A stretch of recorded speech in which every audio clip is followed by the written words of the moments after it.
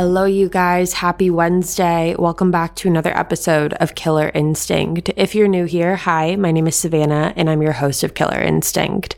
As you guys can tell by the title of today's episode, today we are talking about the gruesome unsolved murders of the Dardeen family. 34 years ago, on the night of November 17th, 1987, the Dardeen family was brutally tortured and murdered. And to this day, the case has never been solved. I am so beyond interested to hear what you guys have to say about this one. So with that being said, let's jump right on into it today. Now let's talk about who the Dardeen family was. You had Russell Keith Dardeen, who was 29 years old and went by his middle name, which was Keith. Keith was married to his wife, Ruby Elaine Dardeen, who was 30 years old, and she also went by her middle name, which was Elaine. Keith and Elaine had a 2-year-old son named Peter, and they also had a daughter that they were expecting on the way. Elaine was pregnant with their second child, and the couple was absolutely thrilled, and they were planning on naming their daughter Casey. Now, Keith was originally from a place called Mount Carmel, Illinois, and Elaine, on the other hand, grew up in a town called Albion, Illinois. And Albion is only about 20 minutes away from where the couple ended up settling down, which was in a place called Ina, Illinois. And in this small town of Ina, Illinois, life for the Dardeens was pretty simple. Keith worked as a treatment plant operator, and Elaine worked in an office supply store. In their free time, the Dardeens played in the music ensemble at their local Baptist church. Keith played the lead vocals and Elaine played the piano. And all in all, this was a very loving family. We see this time and time again, but again, this is one of those families where no one had a single bad thing to say about them. They were a young, loving family trying to raise their kid and had another on the way. But let's dive in a little bit deeper as to where they lived for a minute. In 1990, so just about 3 years after the murder, Ina, Illinois had a population of about 486 people. So this was an extremely, extremely small town where everyone knew everyone. Ina had its local convenience store, its local gas station, all the necessities that it needed, and that was about it. But even though this town was extremely, extremely small, it was anything but quiet. Jefferson County, Illinois, at the time consisted of about 11 towns, one of those being Ina. And 2 years leading up to the murders of the Dardeen family, there was a total of about 15 homicides reported in Jefferson County alone. And that was only in the 2 years leading up to the Dardeens' murder. This included a 10-year-old girl getting raped and murdered in May of 1987, so just a couple months before the Dardeen murders. And just a couple years before that, a teenager named Thomas Odell had completely murdered his entire family. He killed his parents and his 3 siblings. So even though Ina was very small and very quaint, it was no stranger to horrific, horrific crimes. So that is the backstory of the family as we know it. And so with that being said, let's move on to what happened on November 18th, 1987. Now on this day, November 18th, Keith was scheduled to go into work and go to his job at the treatment plant.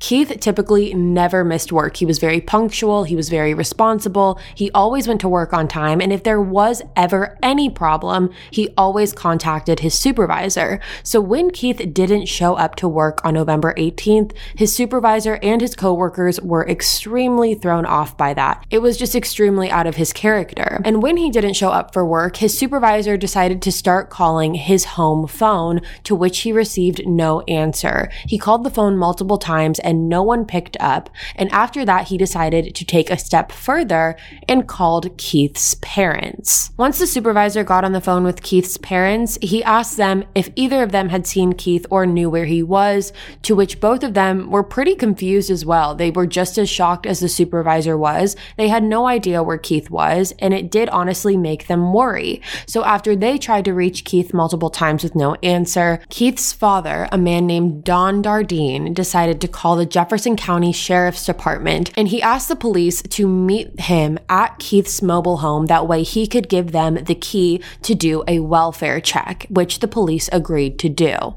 Once they got into the house, the police took the key and walked right inside, never expecting to walk in on what they saw. Once they walked inside the mobile home, authorities found Elaine, her 2-year-old son Peter, and their newborn daughter, all beaten to death, lying tucked in bed together. So let's walk through this crime scene for a second. So Elaine and her 2-year-old son Peter were both found bound and gagged, and they had both been beaten to death with a baseball bat that Peter had gotten from Keith for his birthday that was just months prior. Elaine had been beaten so severely that she actually ended up going into labor and delivering her daughter. And to make this even more gruesome and terrifying, her newborn daughter was also beaten to death as well. This was an absolutely terrifying scene for police to walk into, and whoever was responsible for this showed that clearly they were not in any rush to leave, considering the fact that they then staged Elaine, Peter, and the newborn daughter Casey's bodies, as well as they did try to clean up the place a little bit.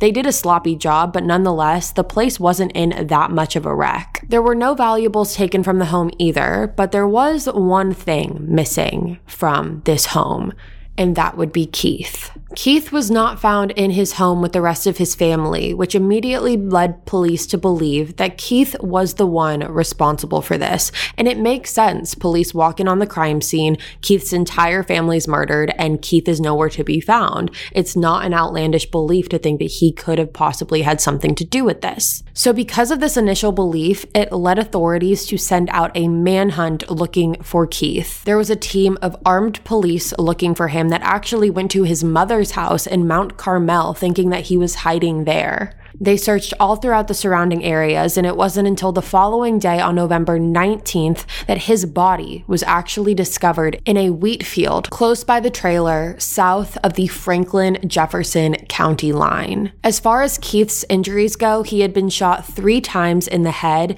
and his genitals had been cut off as well. Now, Keith's car was actually discovered parked outside the police station in Benton, Illinois, which is just 11 miles south of the Dardeen home, and the interior of his car was splattered with blood. Now, the condition that his car was found in led authorities to believe that Keith's murder or mutilation more than likely took place in his car, and then his body was then disposed of in the wheat field where he was eventually discovered. Now, an autopsy was performed on each member of the Dardeen family. However, a medical examiner was unable to determine who was killed first in this. However, they were able to determine that all of the murders occurred within an hour to 2 hours of each other. Okay, we're going to take a short break, but we will be right back with more of the Killer Instinct podcast.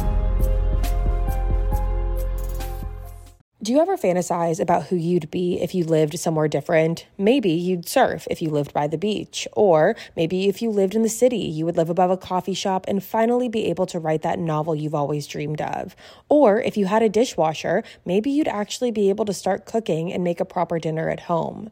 With over 1 million available units for rent on Apartments.com, the you abilities are endless. Apartments.com lets you narrow down exactly what you want and when you want it. And with their instant alert, you'll never miss out on seeing what could be your new perfect place. Apartments.com has helped millions of renters find their perfect place to live, whether that's an apartment, a townhome, or even a house. And they can help you find exactly what it is that you're looking for. Visit Apartments.com, the place to find a place.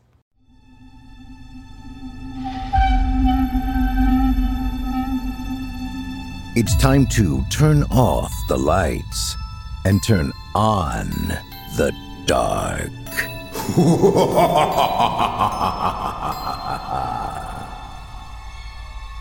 This is Chilling Tales for Dark Nights. Good evening, listener. I'm Steve Taylor, your host to a horror anthology podcast where we ask you to depart from your safe perception of reality to descend with us into the frightening depths and dark corners of twisted imaginations. With carefully curated original tales of terror each week, our deepest rooted fears are brought to the forefront by a diverse cast of voice talent and masterfully eerie sound design that bring these stories to life. We'll give you tales of unnerving encounters with the occult, harrowing hauntings, and sinister seances that show just how darkness knows no bounds. If you're like us here at Chilling Tales and enjoy feeling your stomach filling with dread as dastardly demons dance in your head, make sure to check out Chilling Tales for Dark Nights on Apple Podcasts, Spotify, or wherever you get your podcasts. To subscribe now to always be the first to enjoy the horror show.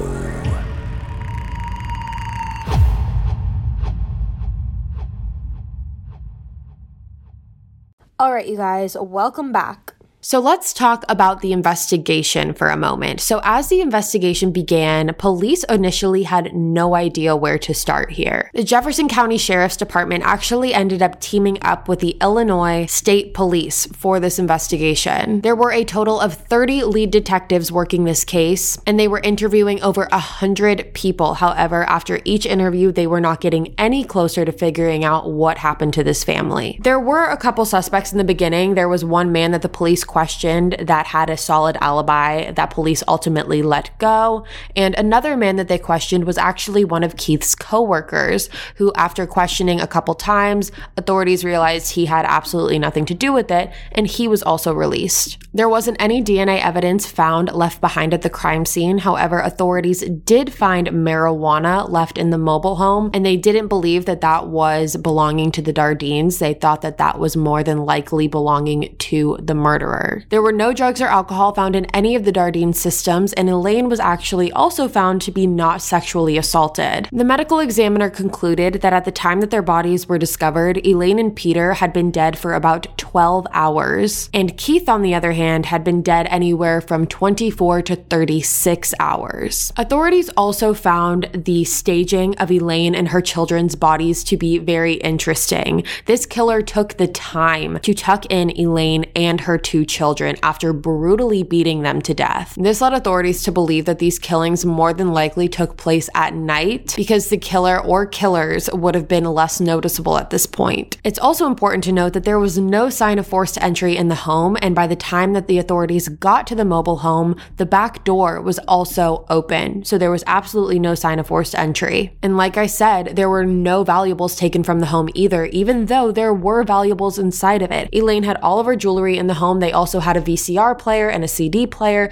things that if you were going in to rob a family, you would take, but nothing was taken. Now, as news of the murders circulated this town, remember, this is a very small town, people started to get extremely paranoid. Guns and security system sales all skyrocketed, and students would actually start waiting inside their schools for their parents to walk in and pick them up and then walk them back to their car. That way they wouldn't just be waiting outside in case something bad happened. One man who lived a half a mile away from the Dardeen home actually lost 14 pounds because he was so paranoid that this could happen to him. Now let's talk about motive for a second. So like I said, nothing was taken from the home. That rules out the motive of robbery. And after that, authorities thought it was possible that maybe Elaine or Keith was having an affair, and this was an act of jealousy. However, after looking into both of their lives and really digging deep into their personal lives, authorities found nothing that led them to believe that Elaine or Keith was having any type of affair. According to the Franklin County coroner, he said, quote,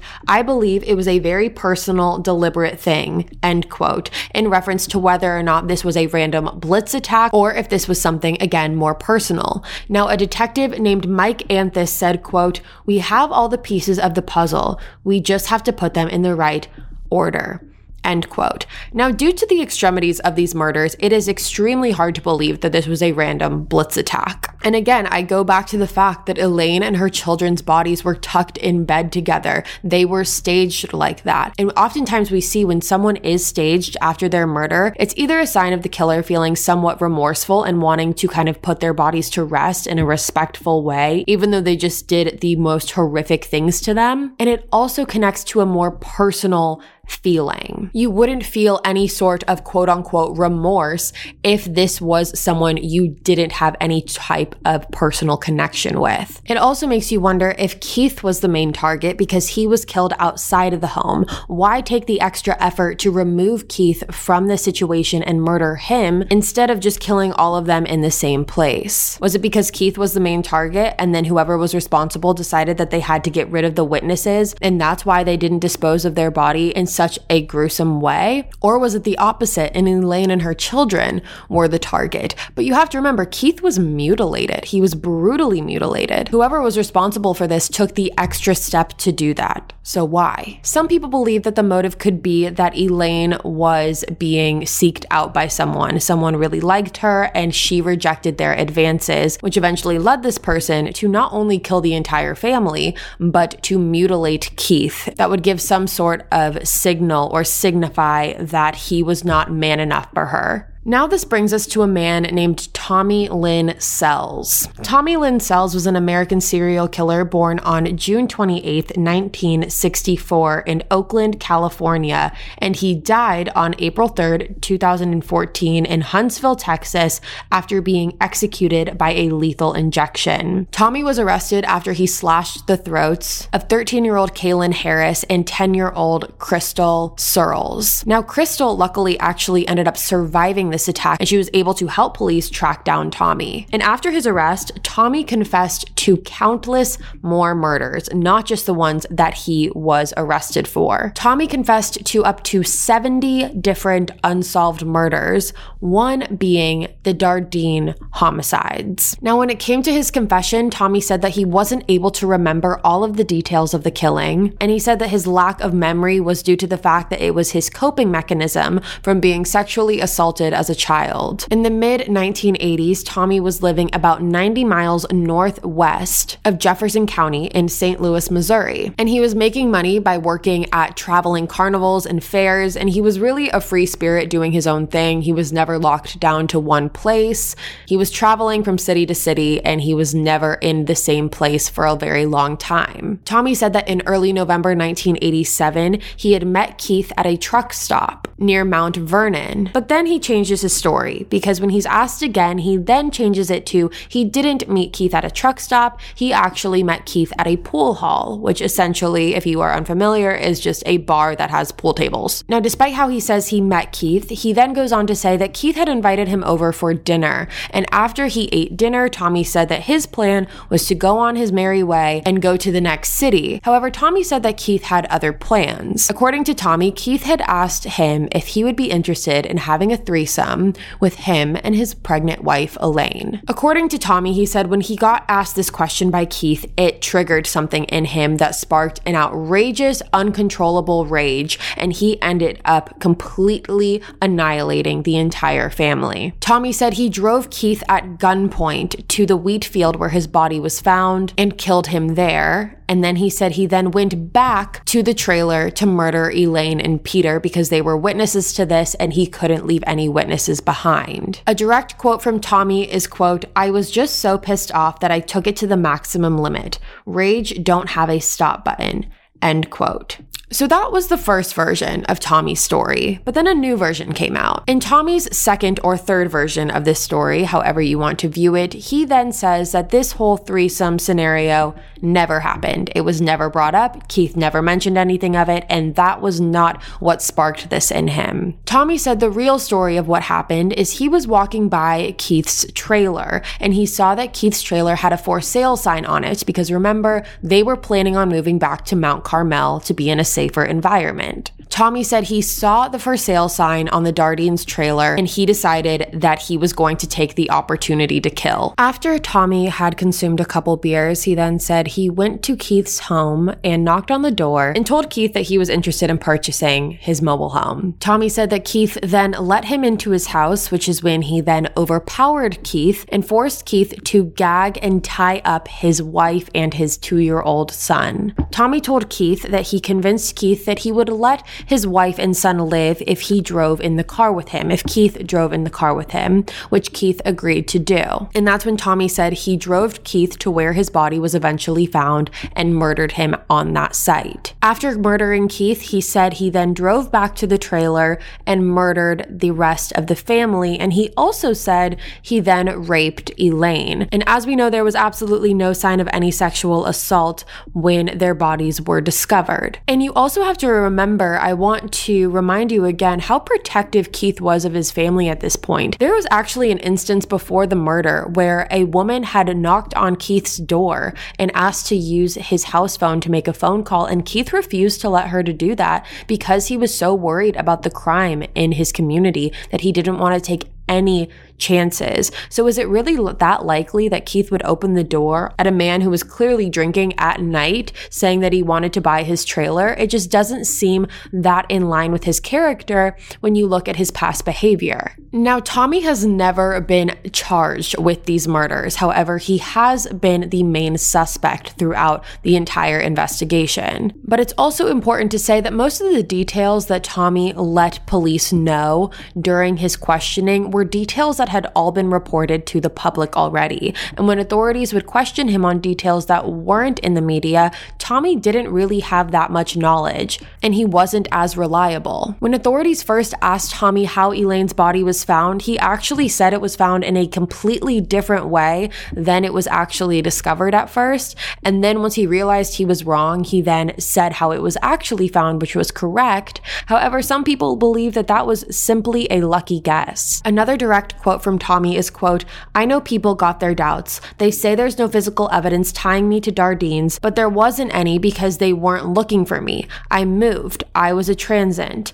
End quote. Like I said, Tommy was always constantly moving. He never stayed in the same place for too long, so he wouldn't be someone that authorities would look at initially. At the time that Tommy was executed, he was linked to 22 more murders. However, the Dardeen's murders were never one of them. So he was a terrible serial killer who committed countless crimes. However, he has never been officially linked to the Dardeen murder. And family and friends of the Dardeens not only say that they believe that it's unlikely that Keith opened the door to Tommy at night, but they also say that they believe that this idea of a possible threesome, as Tommy first stated, is absolutely out of the question and not something that Keith would have ever been interested in. According to Keith's mother, Joanne, she said, quote, "I wanted Tommy to stay alive until I knew positively he didn't do it. The things he said do not match up with what I know about Keith. A lot of people think it's done and over with, but to me it's not." End quote. Now, personally,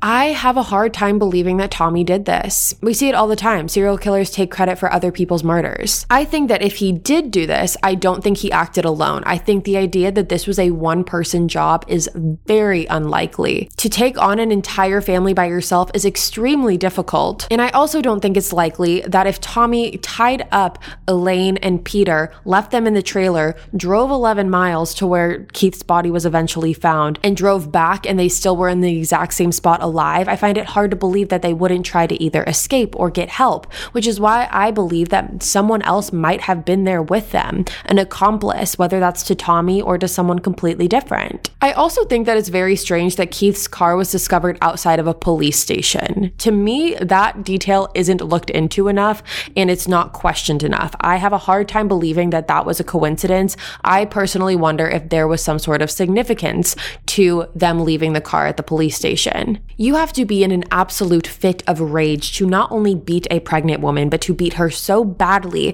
that she ends up delivering her daughter and then beat the newborn daughter to death, as well as beat a 2-year-old to death. That to me is as personal as it gets, which is why I also have a hard time believing that Tommy just picked this family and did the most gruesome, brutal murder that one could possibly imagine on them for no reason. I also want to say the murder weapon of Keith, the gun that was used to kill Keith, has to this day never been discovered, or at least it has never been disclosed to the public that it has been discovered. All right, you guys, that is the end of this episode. Thank you so much for tuning in to another episode of Killer Instinct. Please email all your thoughts, questions, theories to killerinstinctpodcast@gmail.com or follow us on Instagram at Killer Instinct Podcast on Instagram. If you're new here, again, hi, my name is Savannah. I make episodes every single Wednesday and you are not going to want to miss it, so make sure you hit that subscribe button. I'll be back next week with a brand new case, and until then, stay safe. Tax day is coming. Oh, no. But if you sign up for Robinhood Gold's IRA with a 3% match, you can get up to $195 for the 2023 tax year. Oh, yeah. Sign up at Robinhood.com/boost by tax day to get the biggest contribution match on the market. Subscription fees apply. Investing involves risk. 3% match requires gold for 1 year from first match. Must keep IRA for 5 years. Robinhood Financial LLC, member SIPC.